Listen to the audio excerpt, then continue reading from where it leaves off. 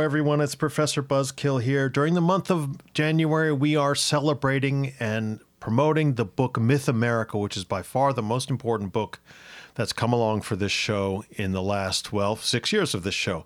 And I need also to say before we start that this show is being brought to you by Dame Chloe Mills, who's a knight in the Duchy of Buzzkill, one of our great Patreon supporters. And I know that Chloe will love the fact that we dedicated this particular show to her and that her support helps bring it about. And very fortunately, here again on the show with us is Dr. Natalia Petruzella, who was here last month talking about Fit Nation, and she's here this time talking about her fabulous chapter in Myth America called Family Values Feminism. Hello, Professor. Welcome back.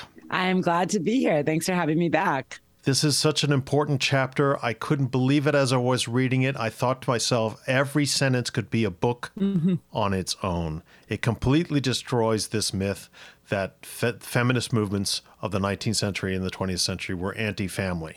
And I just wanted you to expound on this a little bit. But before we do that, maybe you could talk about this fantastic opening that your chapter has, this party for the failure of the ERA to be ratified in 1982. Give the Buzzkillers a taste of that. Sure. So thanks for having me back and your kind words about the chapter, which opens, as you mentioned, at what some attendees were gleefully calling the pro-family ball. And what was this? This was the party that was taking place to celebrate the end of the window for ratification of the Equal Rights Amendment. So it's 1982, and all these conservatives are coming together in this big ballroom to celebrate what they are presenting as a victory for pro-family forces against feminists. And feminists, right, as they presented it, feminists want to destroy your family with things like the Equal Rights Amendment, and we are here to stop them. And they were, as we've been saying,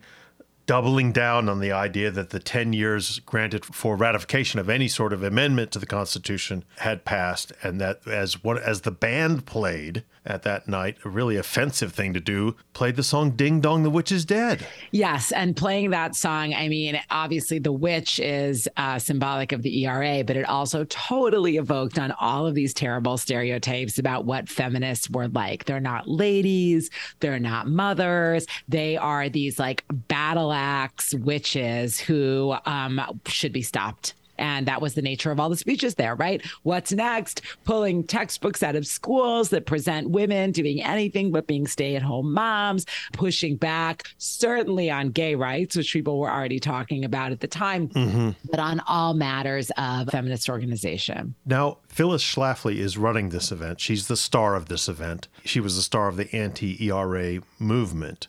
But in some ways, the arc of her political career is starting to wane. But at this rally in 82, Jerry Falwell and, of course, Reagan and everyone else is there.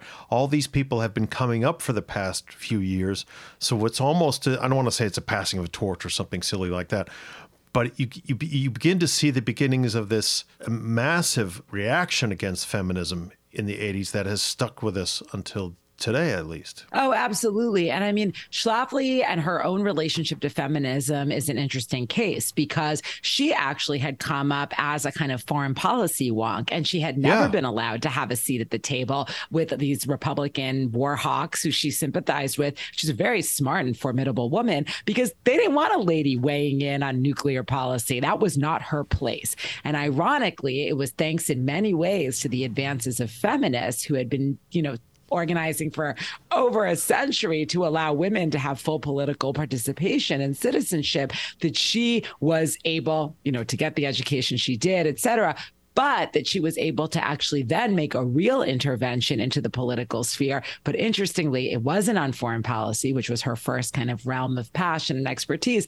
It was on so-called women's issues, not women's issues like child welfare or the Equal Rights Amendment, certainly, but organizing for issues that she defined as defending the woman's sphere, which was the family, children, morality, etc. And I mean, she was an incredible organizer. She was organizing other moms and women primarily who had never really thought of themselves as political, in part because they didn't see these issues of morality and sexuality as political. But again, in part thanks to the feminist movement who had been saying the personal is political, these women organized really around that same exact idea, but from a conservative perspective. So, you know, I've thought a lot and written about Phyllis Schlafly, and so much of what she stood for, I absolutely disagree with like every fiber of my body. But on the other hand, we've got to really respect this woman who was an incredible organizer and somebody who really changed the nature of political participation and conversation. And, you know, for that,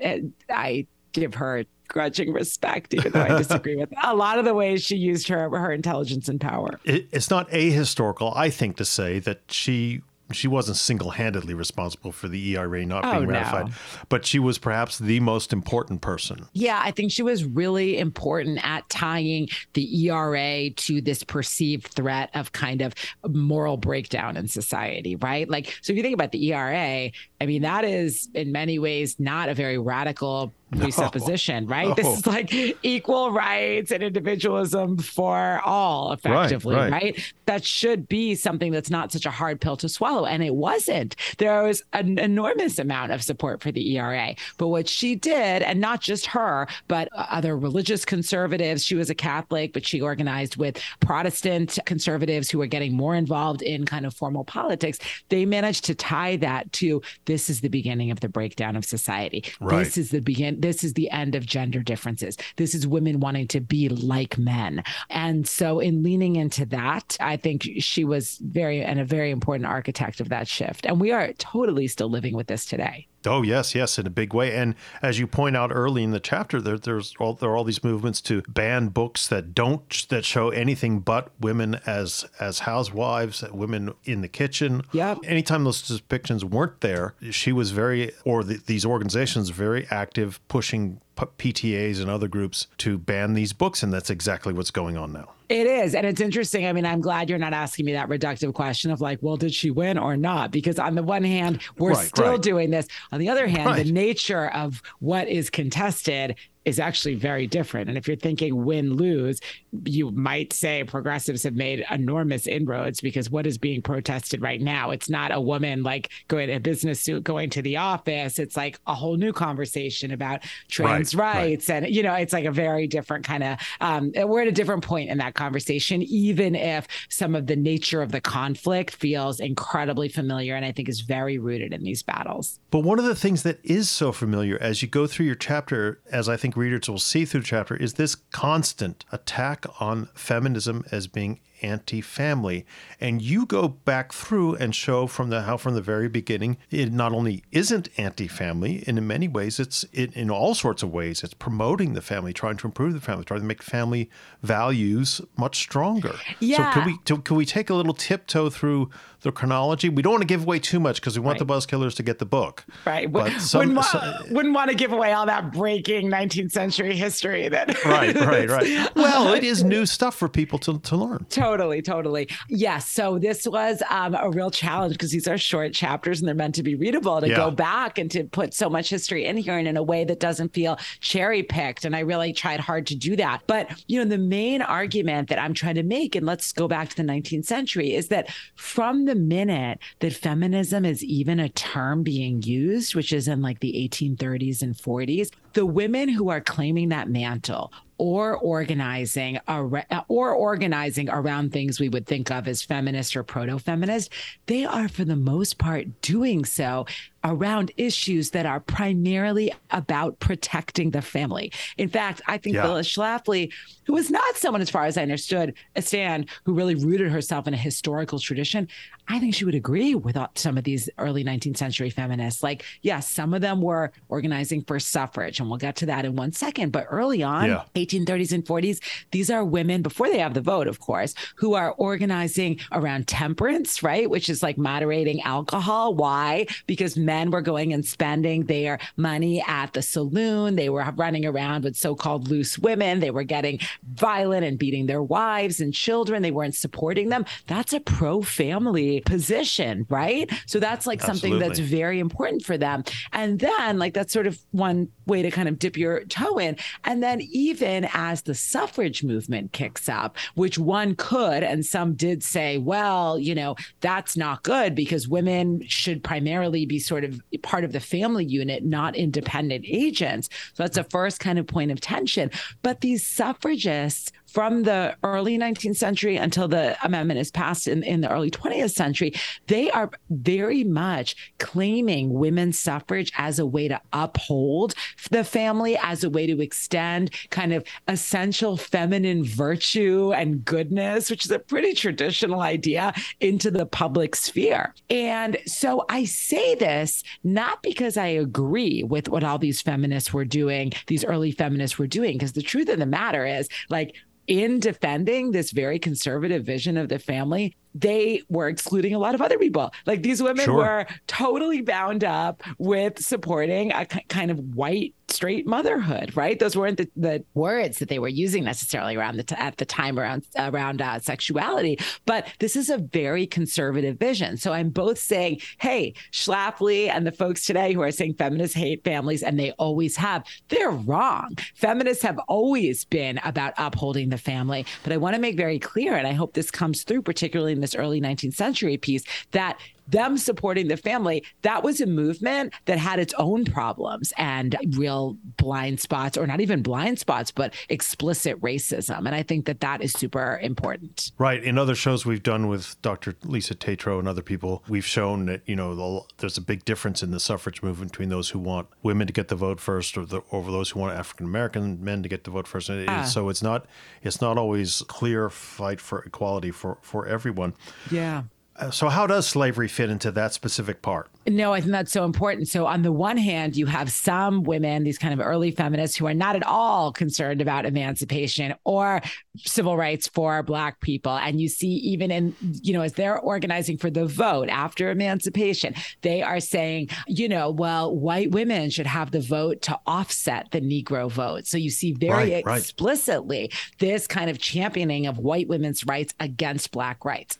So that's one aspect of this. Of course, there are other women during slavery in particular, or of course, during slavery, there are other women who are abolitionists as well. And what I think is important to realize here is that one of the key planks of their argument against the inhumanity of slavery is that it destroys families. And they talk about children being sold off from their parents, about couples being split up and not being able to have the right to family. And in doing that, they are actually like totally uncritical of the nuclear family, which wasn't a term being used yet, but of the family being the building block of society and a human right, even for Black enslaved people at the time. And so I think that's all so important to realize, both to see that at times the limitations around race of these early feminists, but also to see how powerful the organizing notion of family in its defense was for feminists, like feminists always. And that's what gives lie to Schlafly and all these others who are like, they've always hated families. No, they have not. And then as the 19th century progresses and urbanization becomes stronger, industrialization becomes stronger, there are all sorts of issues surrounding, for instance, health and education in the family. Yeah. So how does sort of feminism, how do various feminist movements in the late 19th century and early 20th century deal with health and education specifically? Yeah, well, at that moment, you know, you have all of these new immigrants coming in. You're in this post-emancipation moment, and women who are organizing it as feminists, part of what they're doing is, you know, talking about suffrage, and that's a huge focus. But they're also involved in all of these kind of moral and social reform movements around education, health, et cetera. And the building block of that is always the family. They are saying, let's talk to the mothers and let's teach them how to be, you know, so-called proper Americans and how to cook well. Let's educate along, you know, sort of moral education and cleanliness, et cetera. And all of that is about building a so-called like good American home. And they see that as part of this feminist project. part of that also, and one of the most important parts, I think, and one that gets really weaponized by the right later, is also building up the kind of welfare state, which didn't exist at all. And so you have during this period, because you have such an expansion of a demographic expansion with so many immigrants coming in. I'm talking about the East Coast, but also Mexican immigrants in the Southwest. I mean, you have a real issue with indigent kids and with people in need. And what happens, a lot of feminists organize to create city and state and federal welfare programs for these people. What is fascinating is that they do a lot of good, but they also do some harm, I would say, in kind of establishing who's deserving and is not deserving of that aid. Now, who is deserving, to stay on message here? Mothers are deserving. Children are deserving. So what does that mean? That means that these feminists who absolutely are deploying state resources to help poor people, which becomes something that Republicans hate, Republicans are very quick to forget that actually this was a state project to uphold a very traditional vision of women and mothers and family. And that's what they're doing. Like they're women who are making arguments at this time saying like, oh, well, we wouldn't want women to have to work because they should be home with their children. And so we need to provide aid to help them. And so it is complicated. But one thing that is not complicated is the vision that feminists are organizing to support rather traditional visions of what family is, not attacking it. Right. And one of the big health movements then in the later 19th century, early 20th century is, of course, what becomes family planning. Mm-hmm.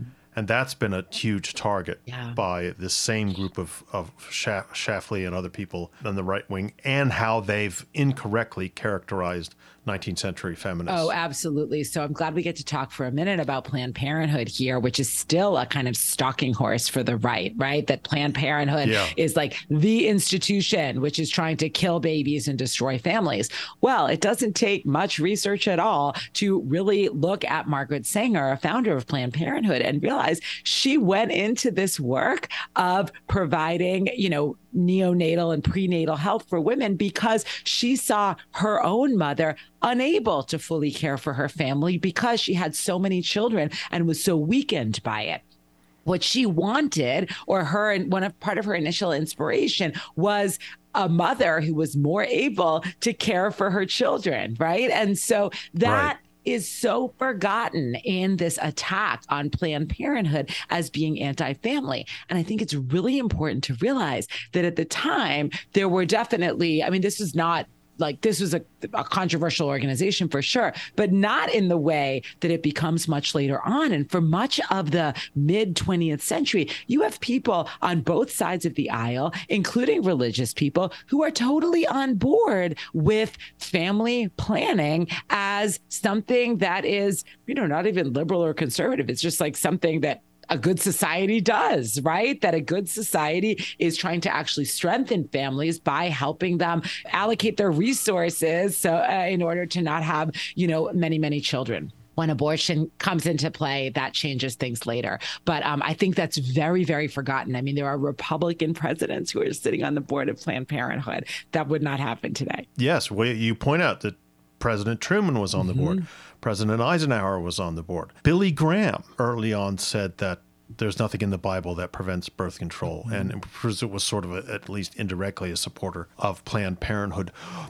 And these myths, though, just keep getting pounded and pounded and pounded as the 20th century then progresses. It's almost as if they sit down with a genuine history of feminist movements and say, okay, let's change everything 180 degrees. Let's take what is obviously pro-family and just say it's anti-family. And the more we say it, the more people will believe it. Is that why you think it has been so successful reaching those people? Well, I think the reason it has been so successful, and particularly why Schlafly and her contemporaries were able to get such traction when they did, is because it is true that in the 1960s and 70s, even as what I would consider a very pro-family strand of feminism continued, and they continued to, in the sense of arguing for, policy not to discriminate against pregnant people. They argued for more social welfare. Like, there are all these ways that feminists continue to advocate for paid leave, like all these things for that strengthen the family. But it absolutely is true that in the 60s and 70s, there's a very powerful and vocal and visible part of feminism that is predicated on the idea that, like, hey, women who are not mothers are worth something too. And actually women who are not straight are worth something too. And so you have, right. and those women are pointing out real problems with the feminist movement that had focused so much on straight white women, many of the mothers, for so long. That's a big deal in the 60s and 70s. And it is a big deal within the feminist movement and on the left, but it's also a really big deal and a very powerful way for people on the right to point at these newly visible folks who are, celebrating that I don't need to be a mom to be worth something in society. And they say, you see, they're coming for you next. The lesbians, the career women, the ones who just want to be like men, the athletes, right? And we see all of this legislation that is happening during this period that, depending on where you sit, can either seem like an advance of women's rights in a way that it just allows women to approach sort of full personhood and citizenship, or you can see it as, oh my God, this is an attack on the bedrock of our society. And Schlafly and her contemporaries were very good at exploiting that. But it seems like they want to tar all feminists with this new brush by saying, oh yes, all feminists in the past were like this. They were all anti-family, anti-woman, anti-traditional women, even though they clearly weren't. Even though this new strand that you're talking about is a new strand, and it is just a strand. It's one diverse aspect of the many things that are feminism. Oh, so it seems like the critics, and then of course Newt Gingrich takes this to unbelievable heights. To just make it if we painted all one color, going all the way back to I don't know, the early suffragists, we can win. We can gain more support for our extreme programs. Yes, you're right. And it should not be that surprising, because it's not like, we have an exceptionally historically literate populace, right? Well, exactly. Yeah. So yeah, that's exactly what they did. And I think some of it might be born of true ignorance, but a lot of it is probably born of kind of bad faith politicking. So yeah, especially when now historians are not so into this whole first wave, second wave thing. But if you think about what used to be called second wave feminism in the 60s and 70s, which was having such a moment, where voices, like I said, other than sort of more traditional women and mothers were speaking out, it was ripe for kind of exploitation by the right. And what is fascinating, and I have in the article, in the book chapter, but what I found is that, like, there are women writing in to newspapers about the Equal Rights Amendment saying, like, we're really sick of this caricature of feminists, which is being pushed everywhere in the media, that we don't want to get married and we hate our kids and we don't shave our armpits, and we're a bunch of moms who want equal rights and we don't feel that we're being portrayed. Right. And I think that that's really important to think about the way that particular caricatures of feminism were, deployed to really great harm. But I see that then continuing. I mean, it's in many ways, it's almost gotten worse. If you look at the way AOC, Representative Alexandria Ocasio-Cortez is portrayed, most people in modern societies would consider her fairly moderate, progressive, but fairly moderate. Well, she's been turned into some sort of psychotic, witch, as in Ding Dong. When we get rid of her, Ding Dong, the witch will be dead. And it's just so bizarre that it's swallowed so wholly by that audience. I am not so surprised that it's swallowed so wholly. My hunch is also that Alexandria Ocasio-Cortez hits a particular note with the right, in part because she actually conforms to some pretty conventional feminine ideals. I mean, she's conventionally gorgeous, right? And the fact that that really pushes back on this idea that like, oh, which you still hear all the time, feminists are just like ugly women who can't get a man. Well, here you have a beautiful woman who is clearly making other choices and living a great life. And I think that that is something that really strikes a chord on the right, because there's still, I mean, Matt Gaetz, the guy from Florida, is still trafficking in the oldest stereotypes. I mean, he was talking about a kind of, protest after Roe was overturned. And he was like,